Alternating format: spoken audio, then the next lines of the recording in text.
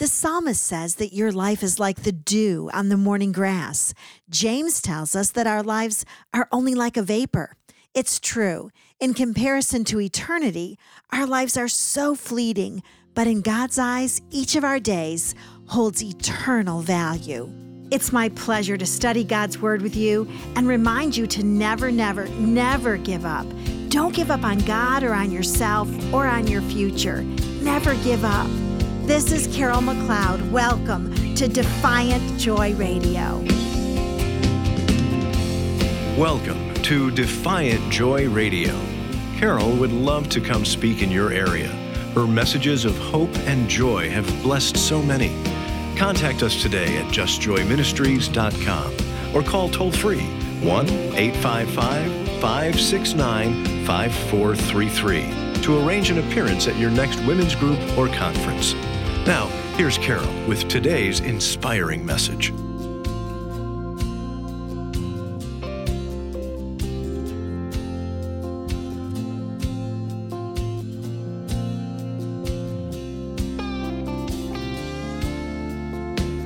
I want to read to you one of my favorite verses, one of my favorite passages of Scripture found in Psalm 39, verses 4 through 8.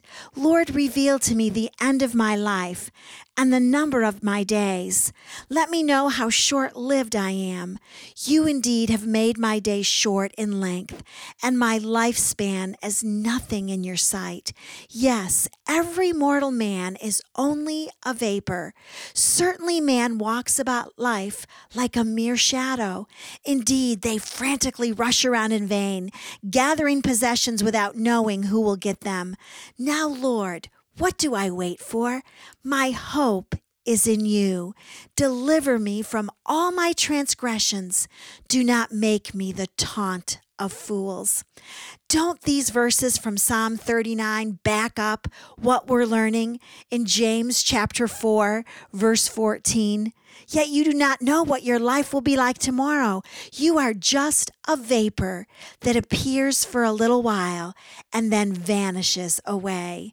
Your life is but a vapor, but my, what a valuable vapor your life is.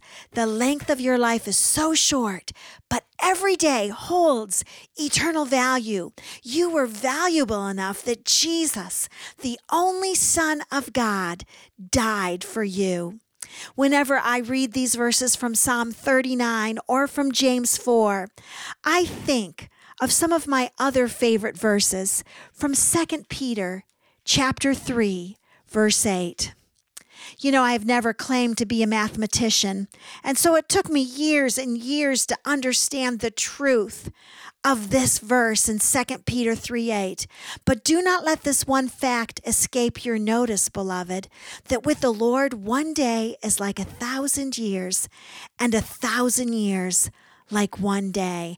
I would read that verse over and over and over again and not comprehend it, not be able to understand it until one day the Lord showed me this, that if I live well for Him, that if I live by those 7 principles that we've studied, that I can pack 1,000 years of life into 1 day. Isn't that extraordinary? Isn't that miraculous? When I'm living wholeheartedly for Him, 1 day of my life can actually count for 1,000 years in the kingdom of God. Let me read to you once again my 7 principles of how to live well. Spend time every day praying for the people that you love. Spend time every day encouraging the people in your life. Spend time every day getting to know God better in His Word. Spend time every day listening to God's voice. Spend time every day in worship. Sing every day. Spend time every day giving to someone else. And laugh every day. Find something to smile about. The length of your life is indeed short, but in the kingdom of God, every day holds eternal value. Let's linger for a moment on James chapter 4, verse 15. Instead, you ought to say, if the Lord wills, we will live, and also do this or that. Every time I read that verse, it's like all I can think about are these words. If the Lord wills, we will live. Doesn't that take your breath away? If the Lord wills, we will live. I want to tell you this. Every new day is willed by the Lord. You are here for grand purpose and design.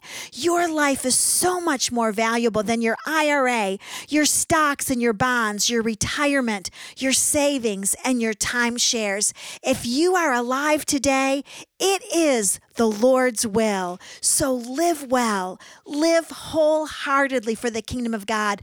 Don't waste one more day in discouragement or depression, but purpose today that today you will sing, today you will worship, today you will read the word of God, that you will pack 1,000 years of life into today, because it is, my friend, the will of the Lord.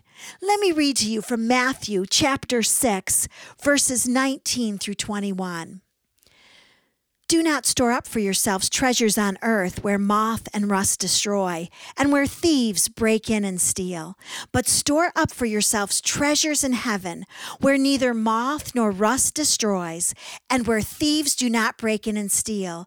For where your treasure is, there your heart will be also. These are the words of Jesus Christ, the big brother of James, and they're telling us the exact same thing, that where your treasure is, there your heart will be also. James and his big brother Jesus are hammering the point into our lives. You are more valuable than the sum of your possessions. You are more valuable than your retirement or than your IRAs. Your life is of eternal value in the kingdom of God. Matthew chapter 6, verses 25 through 33. For this reason I say to you, don't be worried about your life as to what you will eat or what you will drink, nor for your body as to what you will put on.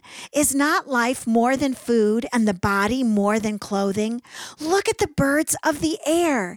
They do not sow, nor reap, nor gather into barns, and yet your heavenly Father feeds them. Are you not worth much more than they? And who of you, by being worried, can add a single hour to his life? And why are you worried about clothing? Observe how the lilies of the field grow. They do not toil, nor do they spin. Yet I say to you that even Solomon in all his glory clothed himself like one of these. But if God so clothes the grass of the field, which is alive today and tomorrow is thrown into the furnace, will he not much more clothe you, you of little faith? Do not worry then, saying, what will we eat, or what will we drink, or what will we wear for clothing? For the Gentiles eagerly seek all these things. For your heavenly Father knows that you need all these things. But seek first his kingdom and his righteousness, and all these things will be added unto you. Never, never, never give up pursuing all that God has for you and all that he is. James chapter 4, 16 and 17. But as it is, you boast in your arrogance, and all such boasting is evil. Therefore, to one who knows the right thing to do and does not do it, to him it is sin. If you know the right thing to do, you must never, never, never give up doing the right thing. Day after day, in hundreds of little and big ways, doing the right thing is a big thing to God. And even if the people in your life or in your family are not doing the right thing, you keep doing the right thing. Keep being kind. Keep paying your bills. Keep reading your Bible. Keep worshiping. Keep encouraging. Keep choosing joy. Keep refusing to judge others based on your opinions. Did you know that God delights in our daily choices? He is well pleased with us when we just keep doing the right thing over and over and over again. When we choose our own way, when we're proud, when we boast, when we get lazy, when we give into emotions, when we judge, according to James 4:17, that's called sin. And I want to encourage you today, when you misbehave in the sight of God, Get on your face, repent. If you need to ask someone else to forgive you, do it. And then get up and move on. Don't stay in that place of sin. Keep doing the next right thing. James chapter 5, verses 1 through 6. Come now, you rich, weep and howl for your miseries which are coming upon you. Your riches have rotted, and your garments have become moth-eaten. Wow, let me stop there for a minute. When James and the Holy Spirit team up, they certainly have a way with words, don't they? You rich, weep and howl for your miseries. Verse 3. Your gold and your silver have rusted, and their rust will be a witness against you and will consume your flesh like fire. It's in the last days that you have stored up your treasure. James and the Holy Spirit are speaking to us in the 21st century saying, your riches have rotted and your garments are moth-eaten. Behold, the pay of the laborers who mowed your fields and which has been withheld by you cries out against you. And the outcry of those who did the harvesting has reached the ears of the Lord of the Sabbath.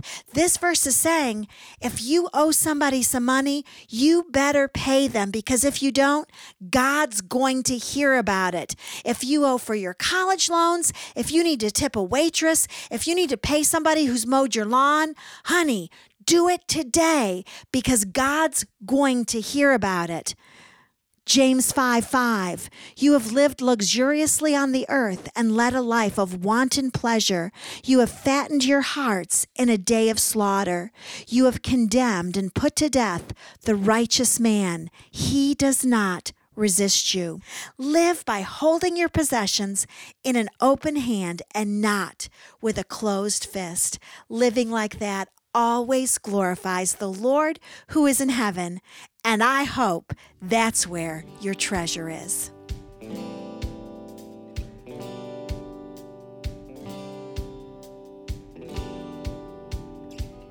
We're so glad you were able to join us today. The Just Joy staff would love to hear from you. Please call us at 1-855-569-5433. That's 1-855-JOY-LIFE. Or simply go online to justjoyministries.com. Whether you want to live above the ordinary or learn to worship God even during hardships, Carol has great teachings to help you every step of the way. And remember, Carol is always available to speak in your area.